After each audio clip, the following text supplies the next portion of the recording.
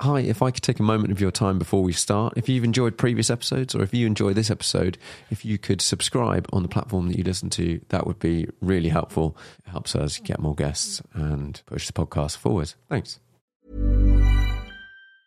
Jewelry isn't a gift you give just once. It's a way to remind your loved one of a beautiful moment every time they see it. Blue Nile can help you find the gift that says how you feel and says it beautifully, with expert guidance and a wide assortment of jewelry of the highest quality at the best price. Go to BlueNile.com and experience the convenience of shopping Blue Nile, the original online jeweler since 1999. That's BlueNile.com to find the perfect jewelry gift for any occasion. BlueNile.com. There's never been a faster or easier way to start your weight loss journey than with PlushCare. PlushCare accepts most insurance plans and gives you online access to board-certified physicians who can prescribe FDA-approved weight loss medications like Wegovy and Zepbound for those who qualify. Take charge of your health and speak with a board-certified physician about a weight loss plan that's right for you. Get started today at plushcare.com/weight loss. That's plushcare.com/weight loss. plushcare.com/weight loss. Hey, it's Ryan Reynolds, and I'm here with Keith, co-star of my upcoming film, If, only in theaters May 17th. Do you want to tell people the big news? All right, I'll do it. Sign up now and you'll get unlimited for $15 a month and 6 months of Paramount Plus Essential Plan on us. MintMobile.com/switch. Upfront payment of $45 equivalent to $15 per month. Unlimited over 40 gigabytes per month. Face lower speeds. Videos at 480p. Active Mint customers by 531.24 get 6 months of Paramount Plus Essential Plan. Auto renews after 6 months. Offer ends May 31st, 2024. Separate Paramount Plus registration required. Terms and conditions apply if rated PG. Hi listeners, I hope you've been enjoying the podcast. I'm Sam Moores. You can now find the podcast over on YouTube in video format as well. That is youtube.com/carchatpodcast. If you've been enjoying them, it would be super helpful if you could leave a review, like, subscribe, all of those things on whatever platforms you are using. I hope you enjoyed this podcast.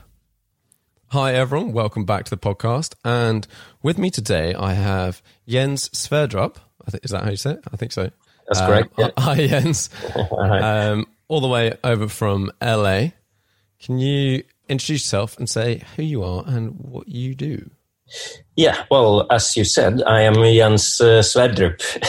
That's the correct way to say it. Yeah, please. And I am the Chief Commercial Officer at Singular Vehicles here in LA.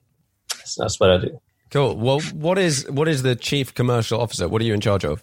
Yeah, it's a very wide description, I guess. You know, I'd say, in short, everything commercial.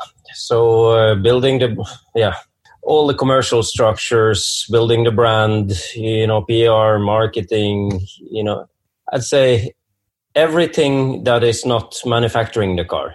Okay. Basically. Okay. So I'm not involved in, obviously, in the finance department, apart from asking them for money, and I'm not involved in the production line. Yeah. But I'm involved in everything else, including, design features. And it's a very wide and interesting job description. Yeah. It sounds okay, let's talk through a bit about your journey, because I know you've worked on some interesting things over the years.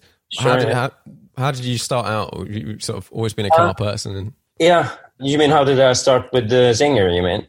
Or just generally, like, your life journey? You. Yeah.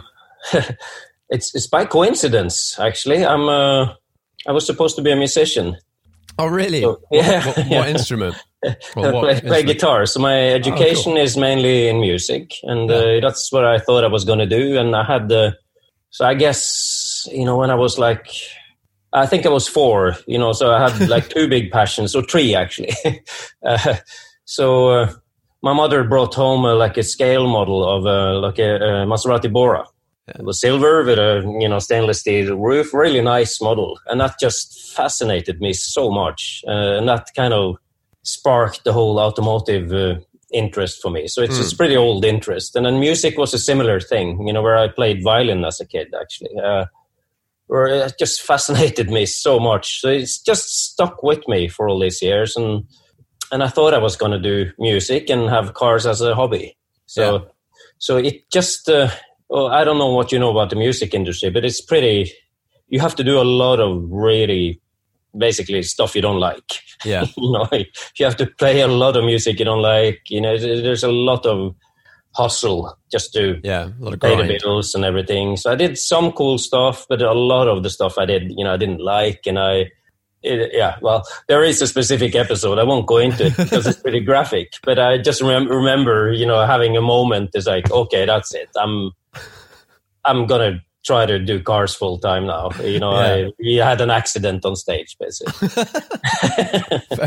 on some Christmas cruise, which is okay. I've been rehearsing 8 hours a day for this, and doing my education and all that stuff. So, so that was okay. So now I'll do cars full time and I'll do music part time, and I'll only do the music I want to do, which kind of worked for a couple of years until I started saying no to good music gigs, and then I was out, So, and then cars was full time, and basically I only worked with cars I loved. So I, because I'd always, even back when I was like 16, 17, I would have, fixed and sold whatever motorcycles and cars, and so I always had like a car hobby where I bought an old, Alfa was a big deal for me, Alfas and Ferraris. So that's kind of, so I flipped cars for many years, basically. Bought them, restored them a little bit, drove them for a summer and sold them, and then on to the next one. So I wanted to do that full time. So I basically knocked on some people's doors and said, hey, I'm going to come here. I'm going to work for free. And then, so I started out like professionally, I guess, whenever I decided to go full time. I must have gone a year without a salary for sure. Yeah. Yeah, so I started out at a classic Ferrari. They restored classic Ferraris and Alfas, basically. And then, quickly started selling cars, basically. I did everything for them, to help them with servicing. I just wanted to learn everything there was to learn about cars, and, I don't look like a mechanic, but I can, so I can do some stuff. Yeah. Yeah. And that, quickly became pretty successful at it. I, managed to do the whole marketing bit very well, and like creating a market for ourselves and everything. And that led on to another business, which I was co-owner of, which was also on, within classics and exotics, basically. That's always been my thing, like supercars. The cool ones. Yeah, it's just my childhood.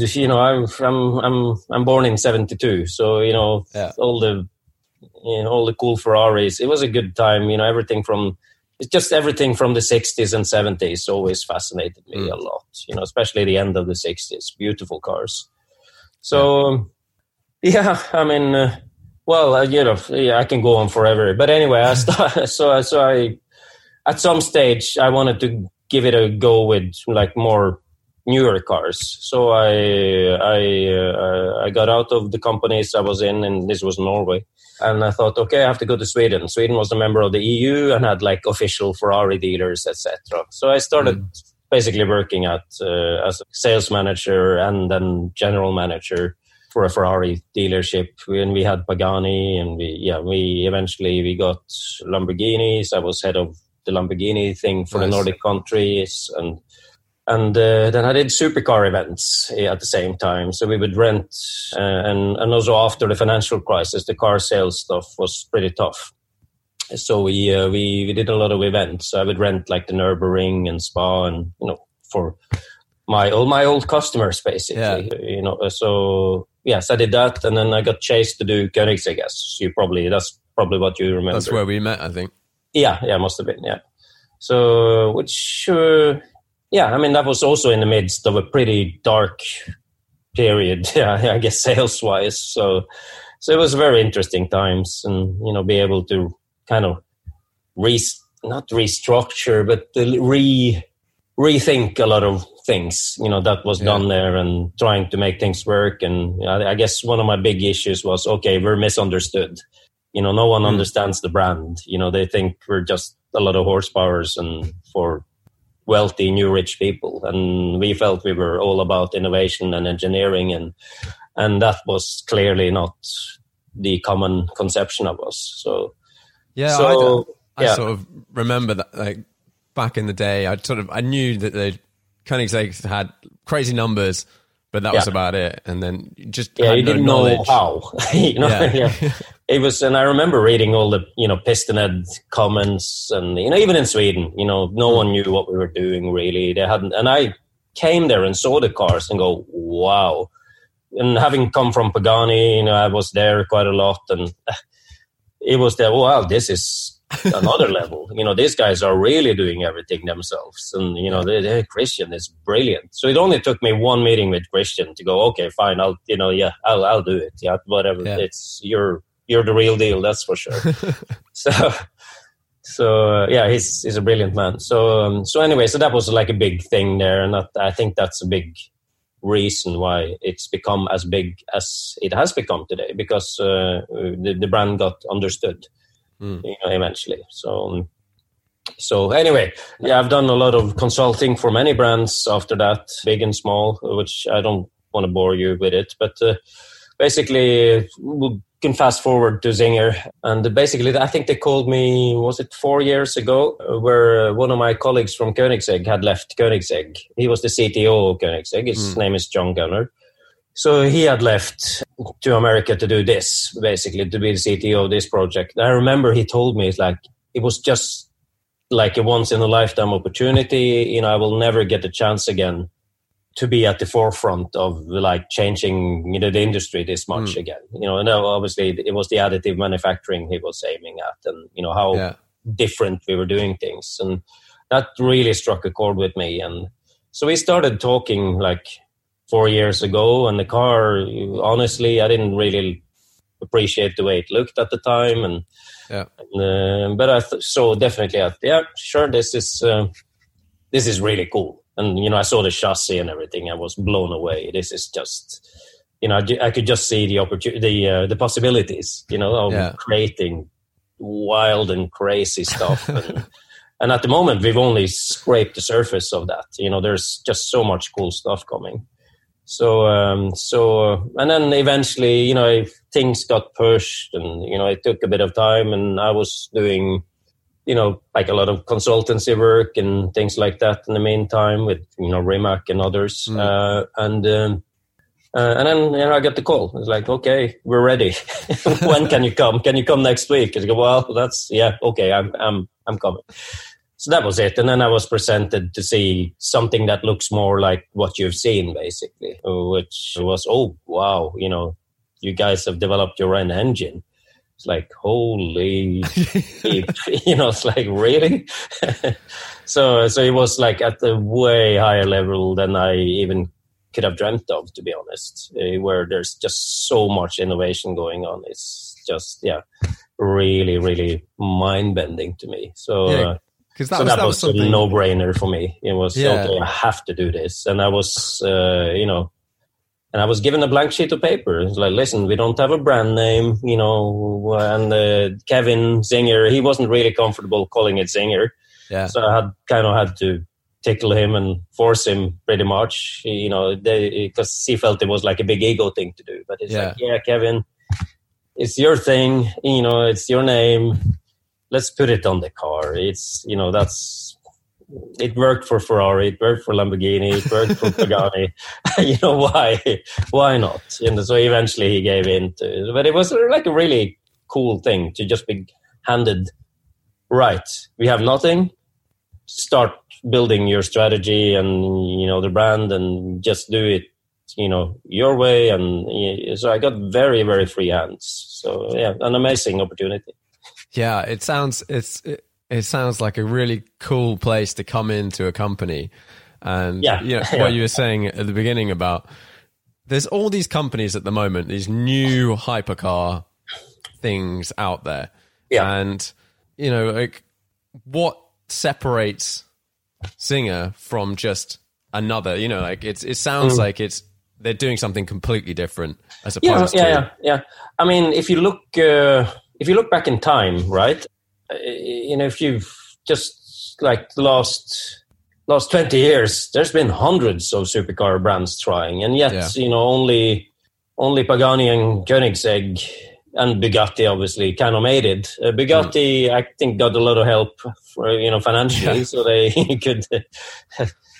Okay, the product is really distinct either way. So Koenigsegg has his own thing, for sure. You know, you don't need to look, you'll see where I'm going with this eventually. You don't need to look for the brand name to recognize what car it is. Yeah.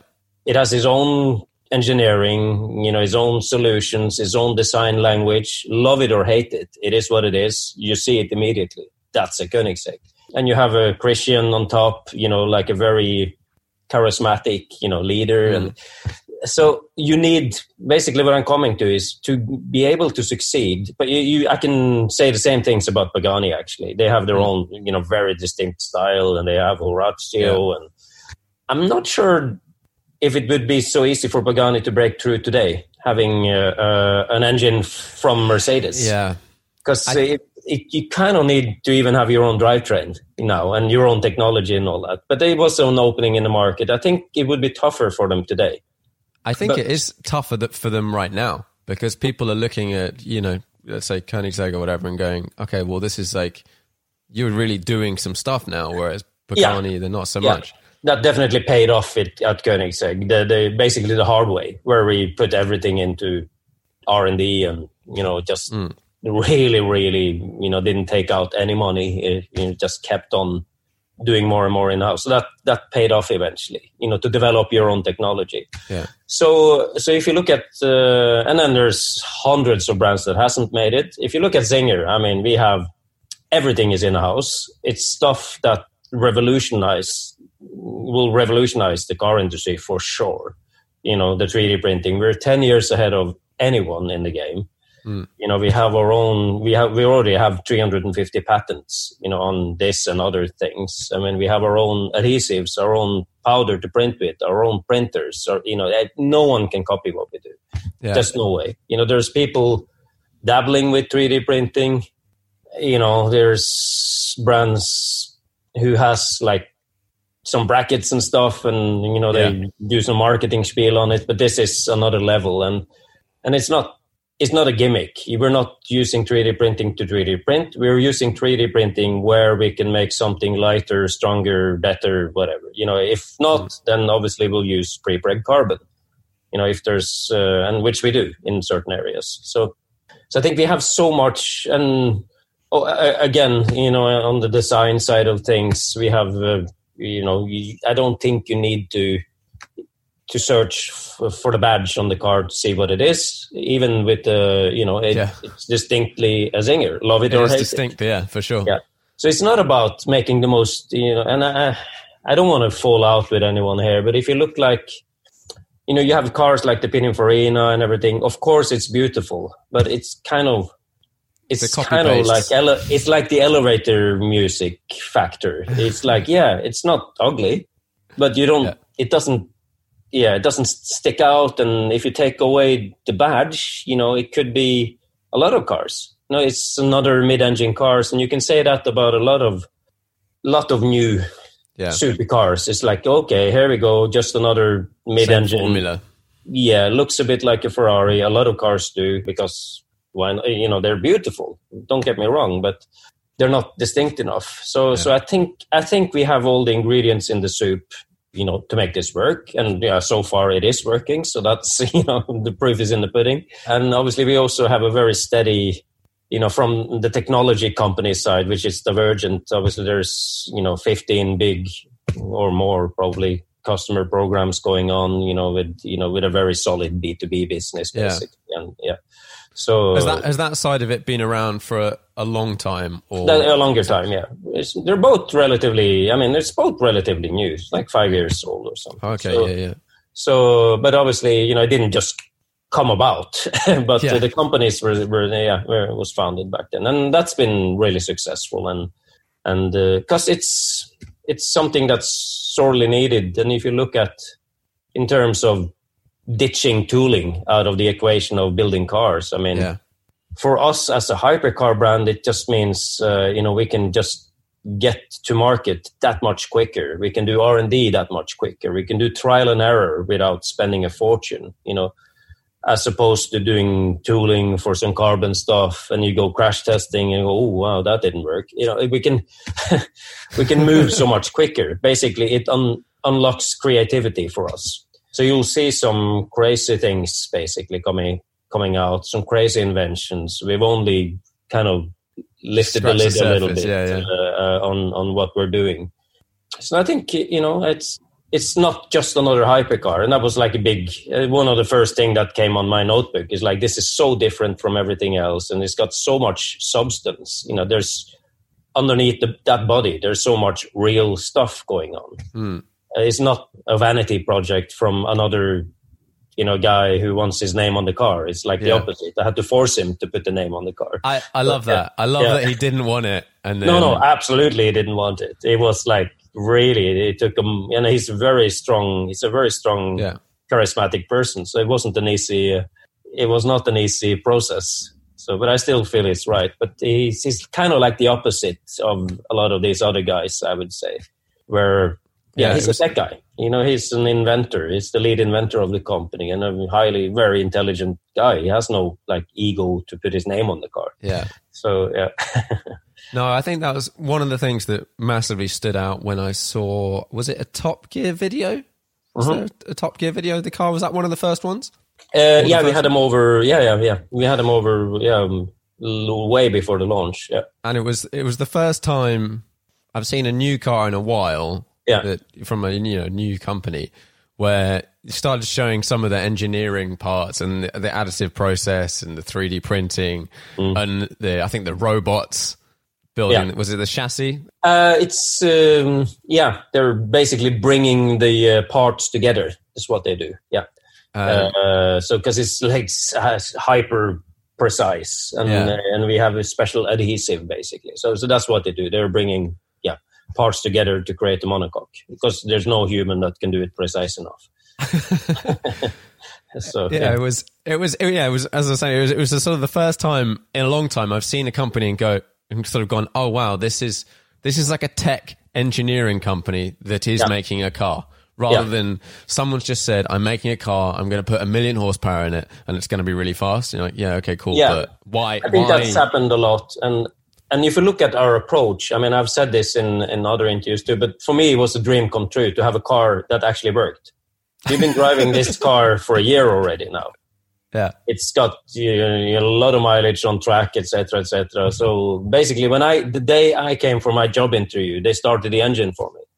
Nice. And I believe me, I've been a part of a lot of projects where it's all about, let's just make a mock-up and see if we can take any orders. Yeah. And we can, okay, there's always more substance to it than that, but that mock-up model is pretty common. Everyone does it. McLaren, Aston, everyone does it. Yeah, you show a car, see how many people will buy it, and then 2 years later it arrives. If something else arrives that's not really, different engine. No, you can do that when you're a brand, because then you have the trust, everything established. And, I've always struggled with getting any results out of that when you're not a brand. And I felt so strongly that if we're ever going to launch a new brand, we just have to go there, at Geneva with a working car. It was so important for me to have videos and, of the car actually driving. Yeah. Not fake, although, it's not by any stretch of the imagination. It's not a finished car. It's still a lot of mapping to do and everything, but it performs. Those numbers we've promised, they're not taken out of thin air. That's, I can promise you. So we can, be really confident when we launch the car and say, it will do this. and we've been driving it for, we started test driving of actually the blue car on the Geneva show. That's been out testing since August last year. Oh, wow. So that already had, obviously we refurbished it before the show, but that already had, substantial mileage on it. So it's a very genuine approach, I think, honest, which I like. It's. Have you found people reacted to that quite well? Yeah, because it's credible. Yeah, and it's definitely an easier sale, to put it that way. It's what I think it's all these brands that you mentioned that has come up lately, and every week there's a couple of ones. In the Balkans alone, there's 20 electric hypercars. You probably haven't heard of all of them, but But of course, all that stuff has created some sort of, people are skeptical. Yeah. Yeah, they don't want to part ways with their money easily. So now more than ever, it was the right, we couldn't have gone to market with just another mock-up because we would have been in that other camp. But now, I think definitely, people, I think we had previews back in August last year in Pebble Beach, secret previews. Were you there? No, you weren't. No. There was some English guys there actually.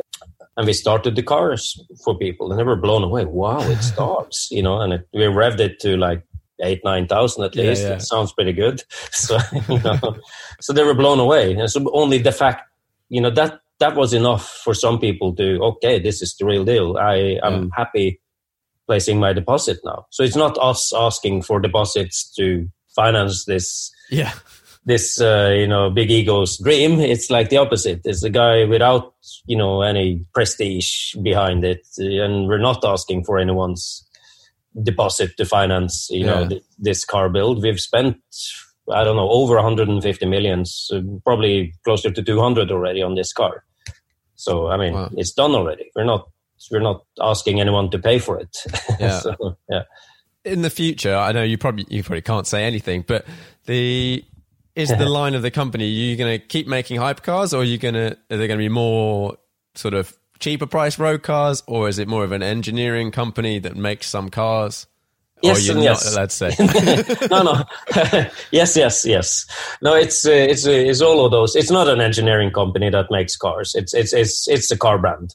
Yeah. That is made to stand on its own two very solid feet. Yeah. There will always be a hypercar. But there will also be other models coming. And yes, they will be, cheap is not the right word to use there because they won't be cheap, but they will be more affordable than the hypercar segment. And they will be equally groundbreaking in whichever category we're in. Yeah. They will be equally innovative and groundbreaking, and, whatever we compete against is going to be a lot lighter and have a lot higher power to weight ratio and some really cool design features and just, another way of doing things. No, I don't think we'll ever, who knows? I don't think we'll, we're not Porsche, Yeah. So we're certainly not going to make like a Corvette competitor or anything like that. But so we'll definitely, all the future models are definitely up. They're high end basically, and they're performance oriented. If you could sort of surmise Zinger into like an ethos or like a phrase, like what are the cars about? Like what's the car is about? I guess there's like three main pillars, and that's like revolutionary technology, mind-bending performance, like envelope-pushing performance. That's a huge part of it, and iconic design language where it's distinct design. So those, I think those are like three very important pillars, and we'll keep pushing the envelope of what's humanly possible in terms of performance. We'll push the envelope on what's possible on technology, just as hard as we can, and we'll definitely push the envelope in terms of design, because this thing, as I said, we've only scratched the surface on what's possible to do here. Yeah. So you'll definitely see some pretty wild and crazy stuff coming out, which is just creativity. It's because hypercars is art. So you should be able to, make an expression and again, love it or hate it. At least it's your expression.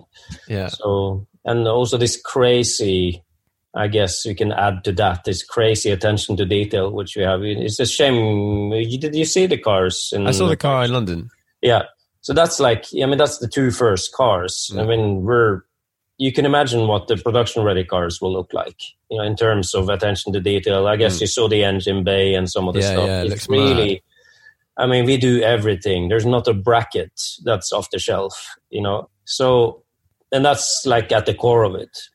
Even if you don't see it, if you lift off that body, it should look like a Patek Philippe watch inside, Nice. That's part of the the car, basically. Yeah. We got such great engineering. It should be, we should be proud, and we should show it. Take the body off and show it, and yeah, there will be, you see some of these details anyway through the car. Yeah. But, So those things, I guess, that's us. Yeah. It must be quite refreshing, basically being given the sort of free reins to do marketing-wise whatever you want, and not necessarily go down whatever the classic routes would be. How have you sort of approached this car and the brand from a marketing point of view? Yeah. Like, what's been your sort of... Yeah, I don't believe in marketing, basically. So, and I don't think, you cannot build a hypercar brand through like paid advertising and stuff. So I've gone really, and will continue to go down the PR route. So for us, it's all about just proving ourselves and, and making sure the car is seen. So that the strategy is super simple. There's just no way of putting ads on or paying to be in media, etc., etc. It's just good old-fashioned hard grind of being at the shows, being in the media, letting all the best journalists in the world test drive the car and scrutinize it. Don't be, too nervous about being criticized. So that is kind of the marketing strategy. Is pretty much, well, it's event-based, and there's a lot of events you will probably never see, we're bringing the cars to, well, I don't want to give away many secrets. Places. But, like small, very small, intimate events, up to bigger events, such as obviously Geneva and Goodwood and all these things, and a lot of work with the dealers. I believe in dealer networks. I believe it's good for the customers. I don't believe in any direct sales at all, because it doesn't benefit the customer. So basically what I want to achieve is for any customer to compare us with the best of the best. So at Geneva, that would have happened. We were right next to Bugatti and Koenigsegg and these guys, of course. So anyone could make their own sound judgment. It's not us, chasing, hey, come buy our car. It's like, hey, come have a look at it. We're as good as these guys or better. Yeah. So that's the situation you want to be in terms of lending the car out to really, really strict and scrutinizing journalists, or doing shows basically where people are able to compare, or being out with a good dealer, basically. So we already have a decent dealer network, but this is growing every month now. Yeah, all those dealers have. I prefer dealers who have other brands like Bugatti and, all our competitors, so people can compare. They can go from, and make their own choice instead of having anyone selling to them. Obviously, all these products, they're so different anyway, so they don't really steal anything from each other. But it's just good for us to be put in a position where people can compare, because we're new. Yeah. We're a new brand. We don't have a brand to sell off. We sell off the product. So, and I think if you're a customer and you go into a dealership that's got Bugatti, Pagani, and there's a Zinger in there, they'll go immediately. You're going to put them on the same level because they're in the same dealership. Yeah. And then those customers, whilst they're servicing their Bugatti, might be like, "Oh, what's this?" Yeah, exactly. So that's kind of So that's and that would only work with a really good product.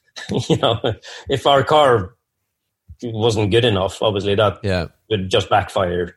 But I've been in the business long enough, and the team we have, obviously they come from other brands, and we know what we're doing.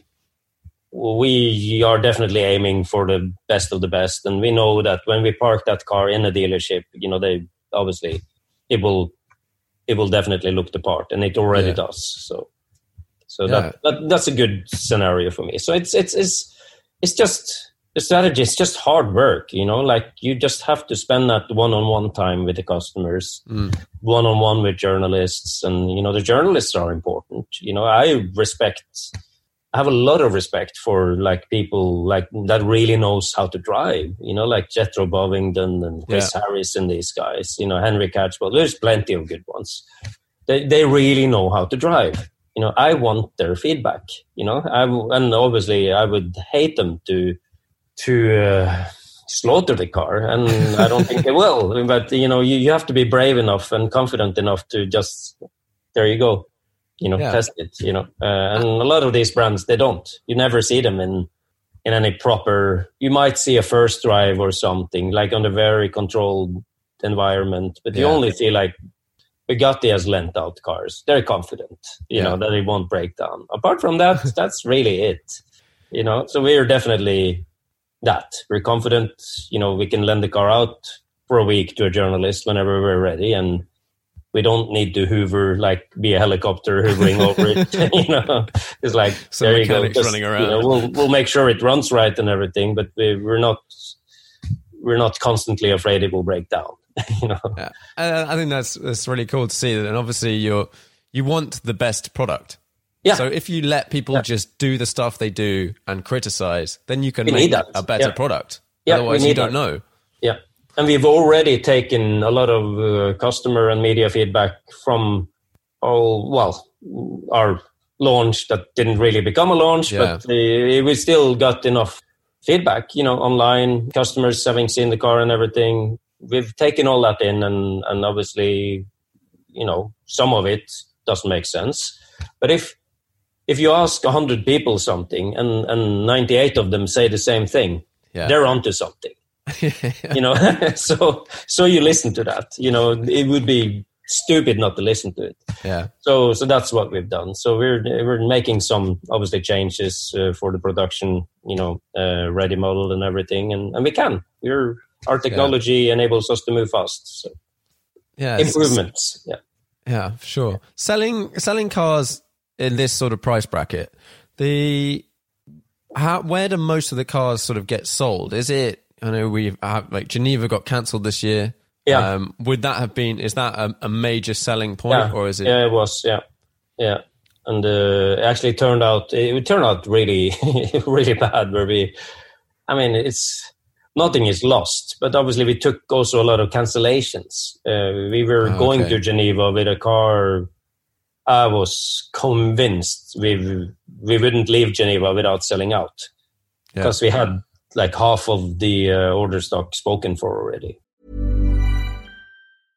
How would you like to look 5 years younger? In a clinical study, people that had volume added with Juvederm Voluma XC in the cheeks perceived themselves as looking 5 years younger at 6 months after treatment. Look younger, feel like you. Add volume for lift and contour in the cheeks with Juvederm Voluma XC. Reverse signs of aging by adding volume to smooth laugh lines with Juvederm Volure XC. For important safety information and to find a licensed specialist, visit Juvederm.com. That's JUVEDERM.com. Not for people with severe allergic reactions, allergies to lidocaine, or the proteins used in Juvederm. Common side effects include injection site redness, swelling, pain, tenderness, firmness, lumps, bumps, bruising, discoloration, or itching. There's a risk of unintentional injection into a blood vessel, which can cause vision abnormalities, blindness, stroke, temporary scabs, or scarring. Talk to a licensed specialist to find out if it's right for you.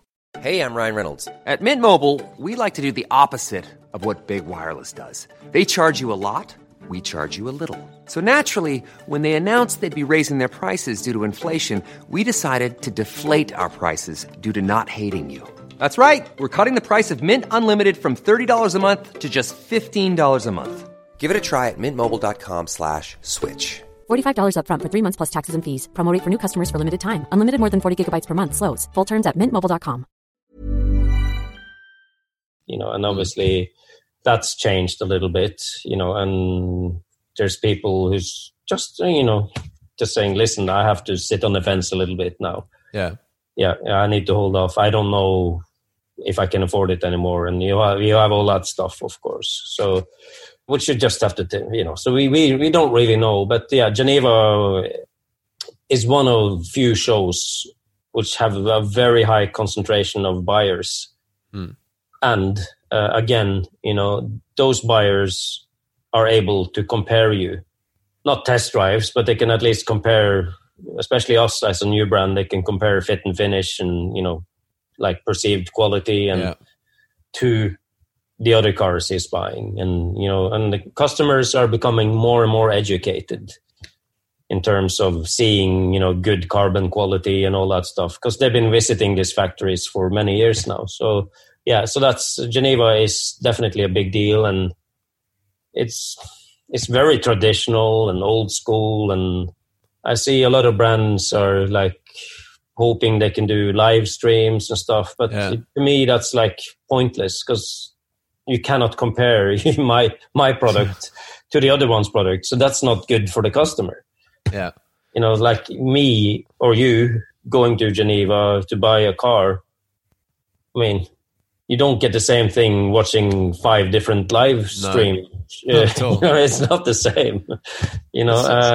Well, at least you go to Geneva to put like 5 cars on the list of factories you will visit and then test drive, and then you'll pay after that. Probably that's what I would do. But some people don't even do that. So it was a big blow for us, for sure. It couldn't have happened at any worse time. And as a new brand, well, we don't have a brand. So, It's an interesting one, because lots of people are sort of talking about whether, everyone will just pull out of Geneva and whether there'll be no more motor shows. But I think I don't know. Well, I think at this, I'm a hypercar market guy. I don't have a lot of knowledge of, I suppose if you're Volkswagen and, like mainstream cars, then maybe, it doesn't, because I don't think it makes much sense for those brands, like really. Probably not. No, it certainly it makes sense for us, for sure. It only makes sense if all the others are there. We obviously we want all our major competition to be there. We want to be there with the best, so people can see that we're also up there. So if you're not, then obviously Geneva is worthless. If your product is not good enough, then, and you see that every year, there's like hopeful new brands coming, and obviously the customers are way too smart now. So there's no way you can get away with crap carbon, and, but you see it every year, so that's, I don't know if they will ever do it again, those sort of companies. Well, I kind of hope. I have a love-hate relationship to these things. I have a love relationship because it's always created, a lot of results. And with Koenigsegg, it was the event every year. That was that's the main thing. Internationally, we sold cars in America because of Geneva. So I don't know what to do to replace that, to be honest. I think for the hypercar market and the sort of specialist cool cars, that sort of show works really well, because you get the buyers, like the buyers, and people like, random people like me, media type people can go and have a look, but the buyers will go to that show and they will do their car shopping for like the year. They do. At least they actually do, and that's I think that's the only show that really happens on. I've been to a lot of these shows, and obviously the Pebble Beach and Goodwood, and it's like, Geneva is a shopping show for that segment of cars. There are people coming with a list, because they're there representing their boss or whoever. It's like they have a list of cars they're sent out to have a look at, and then try to make a good deal. That I don't see that happening on any other events really at that magnitude. So so in a way it's cheap, although it's really expensive. But it's the one place you can go and get to all these people.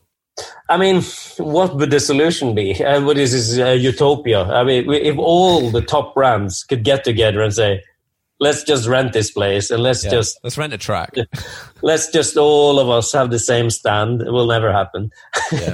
and let's just not waste all this money on building stands and all the lights. Let's just all have the same stuff. Let's all meet in one car park. It would be great. But I don't see it happening. It's like, hello, Bugatti, do you want to, do you want to display on the same terms as we do? No, I don't think so.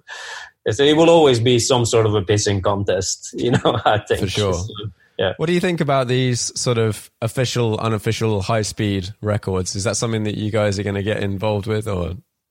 Top speed. We have a pretty decent top speed. We will prove it, that it can do our claims, or preferably a little bit faster. No, I don't see us going into the top speed game. We'll have a high top speed. It's over 270 mile an hour. It's fast, That is quick. Yeah, it's rapid. But no, we're more about lap times, and it's a driver's car, basically. Yeah. So there's a lot of sacrifices on like a car that has a really, really high top speed. It's hard to make that car fun to drive in 60 mile an hour on a twisty Scottish road. Or our car is made to be fun for that, whilst also retaining a very high top speed. But no, I don't think 500 kph. I don't think it's possible to combine it all. Yeah, because you want a car that you can feel everything and get the emotions, and it moves around a bit, but presumably that same car that's very hypersensitive or sensitive at 300 miles an hour is very tricky.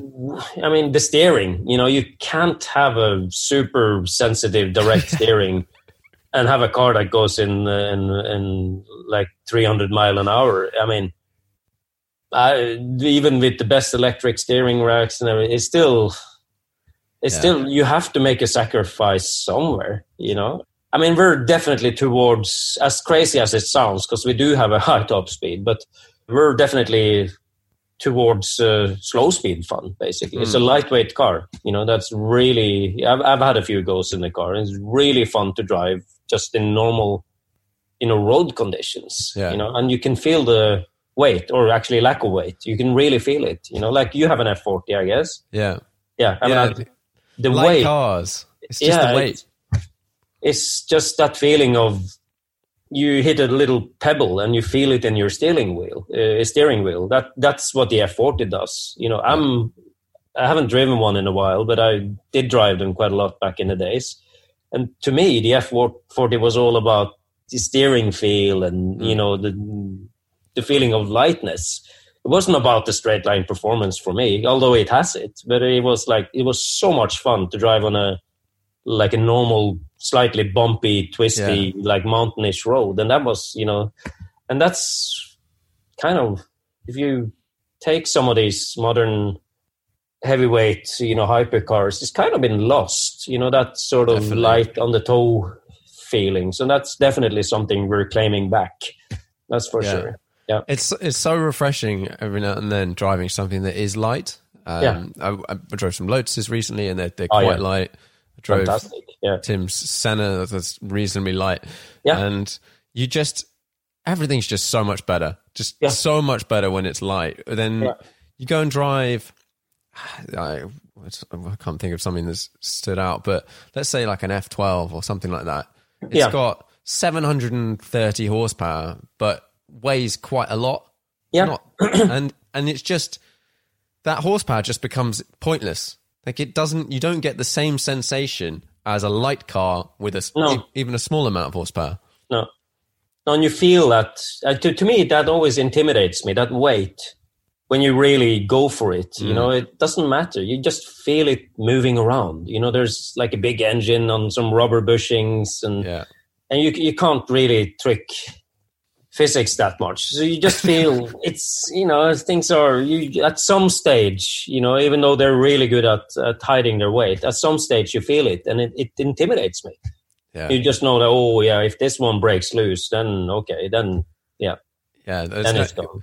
When your car, I spent some time in a convertible V8 Bentley Continental recently. Yeah. And that's 2.5 tons.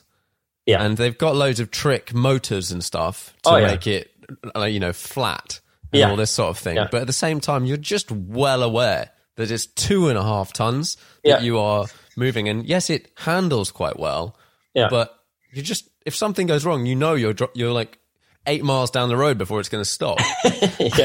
yeah. And it's just that I don't know, they're trying to build, feel and all that stuff into them. But then actually, if you have a lightweight car to start with, exactly, you don't really need to fight so hard to get the right steering feel. And, the canvas is a lot better canvas to start with, basically. Yeah. So, and I enjoy what do most of us do? I mean, I guess you go to Wales and Scotland, where you live. Yeah, and, not that often, but yeah, most of the time. No, but for driving or whatever, down in Sussex, there's some roads, I guess, and Surrey has some roads, but they're pretty bumpy and narrow, and there's just no way, And to have a hypercar, what do you do with it? I have no idea. If it's not fun to drive on those roads, what's the point? So that's for me. That's a big deal because I've been driving a lot of these cars, and a lot of them are just you go on like an Alp trip or whatever. It's just like, where's the fun? I had more. I've sat behind the steering wheel and longing to a Lotus sometimes. Yeah. Like I used to have an Evora. It was like great fun for everything. Great car. And you sat behind the steering wheel of some, high horsepower or something doing 100 kph, and it's like, you don't feel anything, yet. You just need to go faster to feel anything. So that's a huge deal for me. And with this car, it's a big deal basically to be able to have fun in normal speeds. In LA, obviously, we have these beautiful mountain roads, in Santa Monica Mountains. There is like twisty mountain roads for days. So the car is made, to be driving switchbacks and these, nice flowy, Malibu and Santa Monica mountain roads. That's what it's made for. So there's no way you can, you can't do 200 miles an hour on them. There's just no way. So I think the seating layout of the car is actually really interesting from a road space point of view. Yeah. Because you drive like a Chiron or something. It's huge. Takes up all of the road and more. Whereas I have an old 911 and that's like half the width. It's not quite, but of a it's car. narrow. Yeah. And you have so much more to play with, and your comfort level of driving on your own side of the road is so much higher. And also sitting in the middle, actually, it's easier to place the car even on a narrow strip road. So even if it was 2.1 meters wide, it would still be easier to place closer. it. Yeah, no. How wide is the Zinger? The one we showed at Geneva is, what is it? In comparison to something else? It's I'd say it's 187, so it's pretty close to what the Ferrari 360s. Okay, because they were like 190, I guess, or something. 355, 360. That sort of width, So it's the same sort of footprint, I guess, as those sort of cars. So.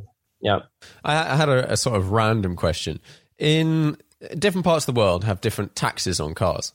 Yeah. And does that seem to affect how many people from those countries buy your cars?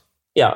Well, it does, yeah. I mean, that's why China has kind of lessened as a hypercar market because taxes. And I mean, had it not been for these crazy taxes, I think you would see a lot more cars going to Singapore, Thailand. These countries have, I don't know, up to 350% taxes. Of course, that's crazy. It affects even the wealthiest individual. Even if he's got billions, he will still go, well, do I really want to do this, or maybe I'll just not do it because it's just so much more expensive. And then the resale value, it just cannot be. So it definitely affects those countries. Well, most countries have taxes, but some of the Asian countries have crazy high taxes.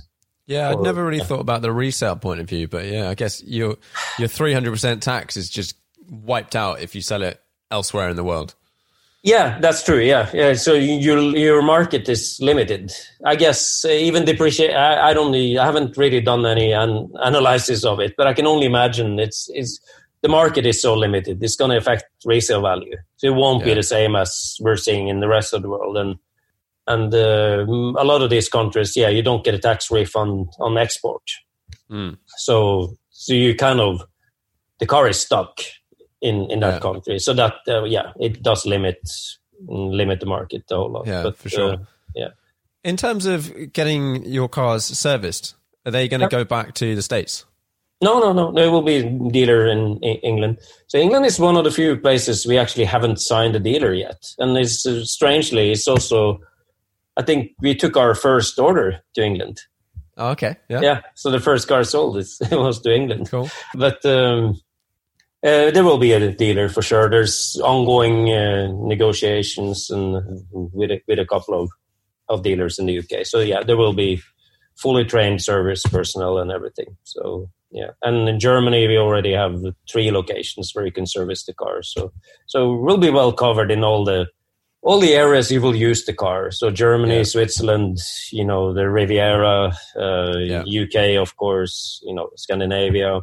So you'll be well covered for warranty and as any other like bigger brand. So before the end of the year, we should have roughly 20 dealers, signed up worldwide. So it's pretty. And we're long way away from deliveries yet. So when are the first cars going to be delivered? I mean, this COVID-19 crisis is definitely affecting that. So I don't have a good answer for that. All I know is we were supposed to start deliveries mid next year already. So that might be because we are a little bit behind the curve here. From the UK, I think California just peaked in this whole COVID thing like a couple of days ago. So I don't really know when we're allowed to go back to the factory. At the moment, we're not allowed to do anything. We're not allowed to, So original plan was mid next year. Yeah. So probably a bit after that. Probably you're looking at it's going to be pushed for 6 months at least, I think. Yeah. So Are we gonna see a Nürburgring lap? I think so. Yeah. Although it's not I mean, I'm sure we'll do it. Yeah. It's not the top of the list for the first tracks to do, but for sure, we have to. Where's the top of the list for the first track? It's just because it's close to us, and we're doing a lot of development driving there anyway. And that's tracks like Laguna Seca, for example, is very close. Yeah. So it's just practical. Yeah, for sure. Yeah. And it's a cool track. It's a very fun track, and it's challenging track. So it's not easy to set records there. That's probably most likely going to be the first ones, just because it's here in California. And Nürburgring, I mean, it's so different from any other track. So for sure we'll do a few other tracks first, and it's the car is not particularly maybe made. It's not a Nürburgring car, but so we have to work a lot on the setup and everything. It's like a high downforce, super lightweight car. Although on the Nürburgring, you cannot run that high downforce because you have to have a car a lot high. It's more like a rally car, Okay, So you lose a lot of your downforce, and so it's a very different type of track. So we'll see. I'm sure it will, but I'm sure we'll go there, and we'll see. Will we set a record there? It's nice to hear that you're gonna go. You're going to tracks. You're gonna set some records, whatever. Like I want to see the car out doing stuff. That's basically. Oh, yeah. So that's the first thing. So we have a skeleton team. We've been allowed to have like a really small team working on just getting the cars ready for testing, basically now. So that's the first thing that will happen when things open up again, is that we'll be on the racetrack, basically. So and obviously now we don't need to hide it anymore. So it will be seen and heard. There will be people who will not get their phones confiscated anymore. No more fully private test days. I mean we had a battle. We closed off a street in Hollywood. Yeah. And you know Hannah Burgess, I guess, yeah. And George. She literally, I mean, she went, you know, there were hundreds of people there, and she went to all of them in her very strict English manner, and you know, do I have to take your phone? You know, no, delete it. You know, so she went around to probably 200 people and told them to delete their videos and everything. And I guess some guys have promised, okay, if you promise not to post anything, I'll give you a test drive when you're ready. Like, okay. You know? So it was a battle keeping that car secret because it's been out driving since August last year, as you know. So it was yeah. That must be one of the biggest challenges prior to a launch, is just keeping it quiet. Yeah. And obviously we kept online all the time, and you know, stuff came out. And then, you know, Hannah or me would get in touch with them and say, please. Yeah. You see, they're all car guys, most of them. Yeah. So they would, we'd do anything to help you guys. Yeah, I'll take it off. I'll take it away. Yeah, so it was relatively easy with the car guys, at least. You know, now in Hollywood Boulevard, where we did filming, it was more like, they didn't really care about the car. It was, is there a celebrity driving it? So it's like, is that Brad Pitt in there? It's like, no. Okay, well, fine. We don't care then. So they had no clue what the car was. They thought it was a new Batman movie or something. So, yeah. No, it was, thank God that's over, because that took up a lot of time, actually, just to keeping it quiet. And it became a sport in the end, because I was like, I am sure there will be a leak soon. Yeah. And another month go, no leak. Damn. And I even spoke to guys that were aware of it, like journalists, and, you know, you have, the guys from Shmi and all these guys. And they're going, there's no leak yet. Yeah. And they knew about our filming in Hollywood. So they were sitting, they were ready. It's like, I cannot believe how you managed to, stop all these leaks. And so we made it to Geneva. And I never thought that would happen. Ever. I was very impressed. Yeah. Very impressed that I didn't see much until I never thought video. That was possible. Not in America, where everyone is glued to their cell phones. I mean, well, a bit of luck. No, it seems like a really cool car. It seems like you've got the right people with the right ethos behind it. For sure, yeah. No, it's and I'm looking forward to seeing it out and about at some point. Yeah, and you'll have to get you in the car too, and get your opinion. Keen. Yeah, totally. And anytime I'm still based in the UK basically, but I'm traveling back and forth for meetings and stuff. No, I'm kind of stuck here with the COVID thing. So, and I thought, well, there are worse places. I thought you were in the UK, and then you're like, oh, I've got to do this from LA. I'm here, and we thought, okay, with all this stuff going on, might as well just stay here until it's safer to travel. But anytime you're over here, you have a standing invitation to the factory, and as soon as the car is, like civilized, and like polished enough to offer test drives. It's not really there at the moment. Today it performs well. It's not, the smoothest thing around town yet. We still have a lot of work to do on that stuff. But yeah, as soon as we get it up to decent level, it would be fun to get you in the car. And I'm keen. Someone like you that owns, other drivers' cars. Right. It would be interesting. Yeah, it'd be cool. Okay, so I normally wrap these up with 5 questions. Right, okay. Shoot. Okay, so I ramble on a lot. I'm sorry. First question, 5-car garage, unlimited value. What are you going to have? Oh, yeah. Well, I know the 2 first ones, which has always been on the top of my list. Number 1 is the Alfa Romeo Tipo 33 Stradale. Yeah. 288 GTO. Yeah. Bugatti Atlantic. Or give me any one of these, Art Deco, whatever, super cool. Figoni, Falaschi, or whatever. The Talbots or whatever. Any of those, but Bugatti, for sure. Bugatti Type 35. Which is your daily driver? You've got one more slot. And I need something decent to drive. Yeah. Do you really need something sensible? You don't. It just has to fit into your life. Put a 911 in there. That's a sensible car. And actually, I don't. I don't even want a new one. You know, I'd be happy. I would love like a Zinger 911 or something. I mean, something like that. Yeah, that's That's my daily driver. That's nice. My 5-car garage. Yeah, for sure. You know, okay. Yeah. Next question. Yeah. You could only drive one car for the rest of your life, and you're allowed like something on the side to put luggage in, but you've got one car. Yeah. So now that's that's a tricky one. So it needs to be relatively civilized and reliable. I'll go with the 288 GTO. Nice. Yeah, it's a comfortable car, actually. Have you driven one? I haven't, but I hear good things. It's like a F40, but more GT. You know, it's very similar to the F40, you know, but it's more comfortable and the seats are cushy. Yeah, it sounds like the sort of connoisseurs of that bunch of cars. It's like the one that you can use all the time. And yeah, it's a very usable car. Like a 308 is usable. I mean, no, it's definitely, I could drive that every day if I could afford it. Yeah, no, very cool. Right. Next question. What's the most undervalued car at the moment? What do you think's cheap or undervalued? It used to be I actually haven't. I'm not really keeping in tune on that whole market so much anymore.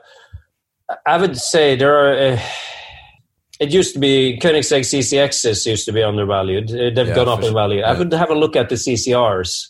I mean, how many are there? 20 or less. Again, they're really lightweight and really fun to drive. And I mean, there's only like a handful of them.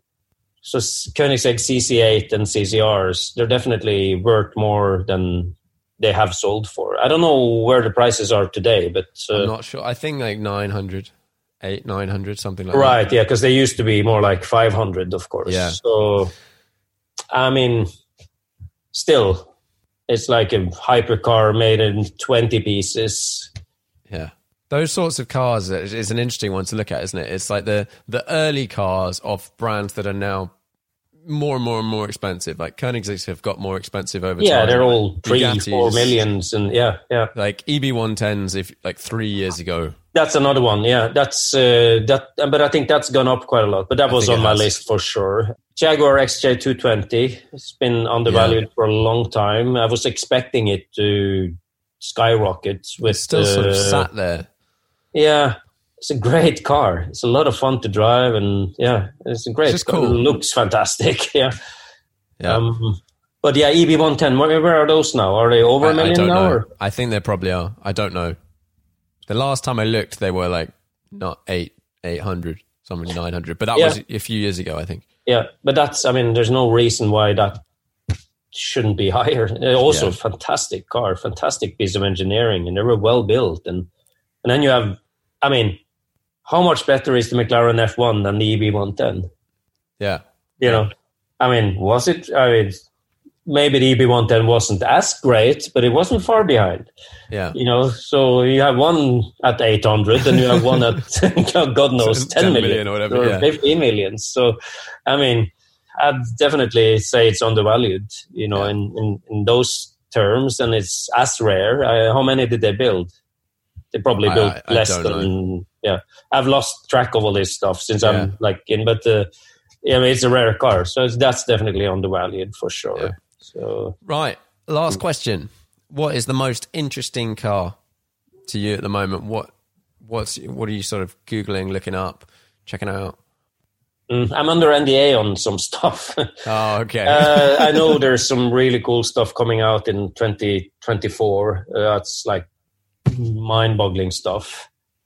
Oh, I have a question on that one. For things that are coming out in Europe after, I don't know what the date is, but isn't there a certain date where all cars are going to have a speed limit on them? Actually, I'm not sure, but there's like electronic limiter. I think, you know, Volvo has gone in and... Yeah, they've done it 110. Yeah, I'm sure it will come. And and then... I mean, one day after the first, the first crack will be on the market, I'm sure. Yeah, for sure. And I mean, this has been kind of tried before in Germany, where they limited, you know, for a while, like Audi and Mercedes at least tried to put a 250 kph limiter on their cars, and I'm not entirely sure where, but I mean, it's.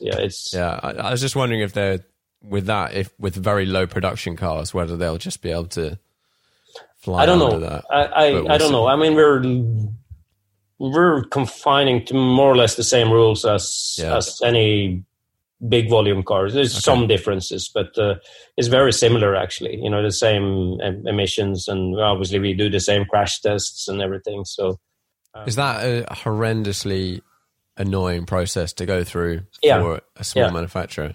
It is, but since we're a small manufacturer, I mean, we also have. You know, we have time to rebuild. A lot of these crashes, they're made for like mass volume cars, and they don't really destroy the car much. So you can use, you know, you don't need to use like 20 cars. I think we'll get by with maybe 3 cars. So to do like 20-something crash tests with. So, I mean, it's heartbreaking to look at. You know, that's I guess that's the worst, and it's expensive. I mean, we have to do it, and it's good for it's good for the client, you know, and good for me. I know that, you know, we've done everything we can to make this car safe. Yeah. So if something happens, at least we know it confined with all the regulations that were set, you know, or better. So yeah, I think it's really important, and I definitely, whenever I get in older stuff now. Or drive my old 911 and things like that, I'm aware that if something goes wrong, it's going to be pretty nasty. Yeah. As opposed to being in a modern car. Yeah, it's certainly, just simple stuff like not having a neck. Yes. What do you call it? Yeah, neck support or neck rest. Yeah. I mean, driving an old car with a lap belt, and you just know your neck is going to get good old whack, you know, even in slow speed stuff. And things like, I've got a sort of Momo style steering wheel that's just metal, and you know that if my head goes forwards, it's just going to go crunch. Yeah, it will bend. It will. Believe me, I've been a part of. I've seen a fair share of bent Momo steering wheels after. Yeah, it's amazing how hard your skull is when you hit the steering wheel. So it will, try to hit the rim. Okay, I'll think about that. Yeah, when I'm tucking my legs up away from the pedals. Yeah, I'll just make sure you hit the rim.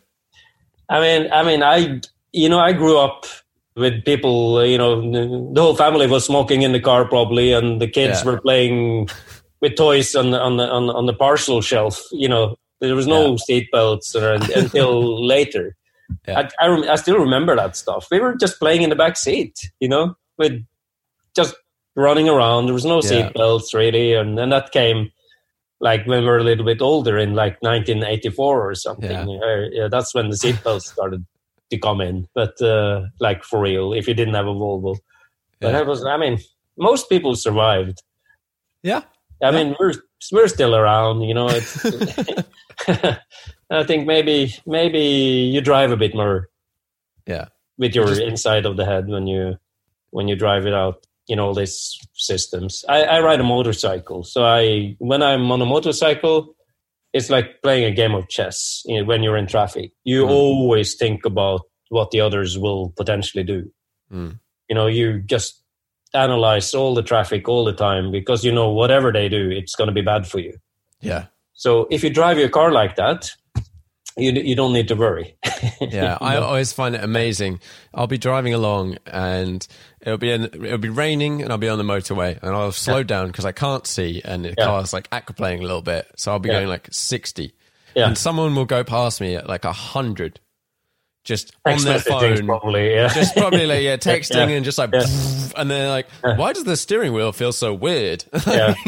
Yeah, like a big Audi A6, exactly, whatever, or a Range Rover or something. Like, you won't feel a thing. You know, you won't even notice your aquaplaning. It's like 3 tons of Autobahn Stormer coming. You know, there's just, you know, and you're there. It's nice and quiet. You're there texting. You know, that's the thing. You know, you're so cosseted that you feel so safe that. So I think you'll be fine in your old cars. Actually, I'm sure. I'm bet sure. You. The fact that you think about it. Yes. Yeah, you know. That's like 90%. Yeah. like, oh, I better slow down for this one. I don't want to bend my Momo steering wheel. And you don't want those 3 dots, in the forehead. Smashed into your forehead. Yeah. Well, thanks very much for coming on the podcast. It's been really good to chat. It's been a pleasure.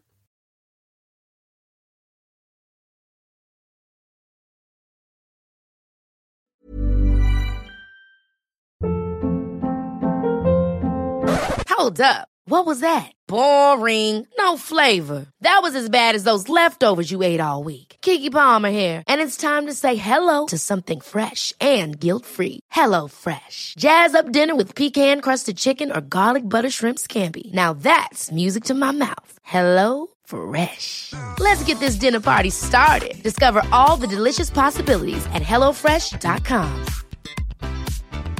Planning for your next trip? Elevate your travel style with Quince. Quince has all the jet-setting essentials you'll want for your next getaway, like European linen, premium luggage options, buttery soft Italian leather bags, and so much more. And is all priced at 50 to 80% less than similar brands. Plus, Quince only works with factories that use safe and ethical manufacturing practices. Pack your bags with high-quality essentials you'll be wearing for vacations to come with Quince. Go to quince.com/pack for free shipping and 365-day returns.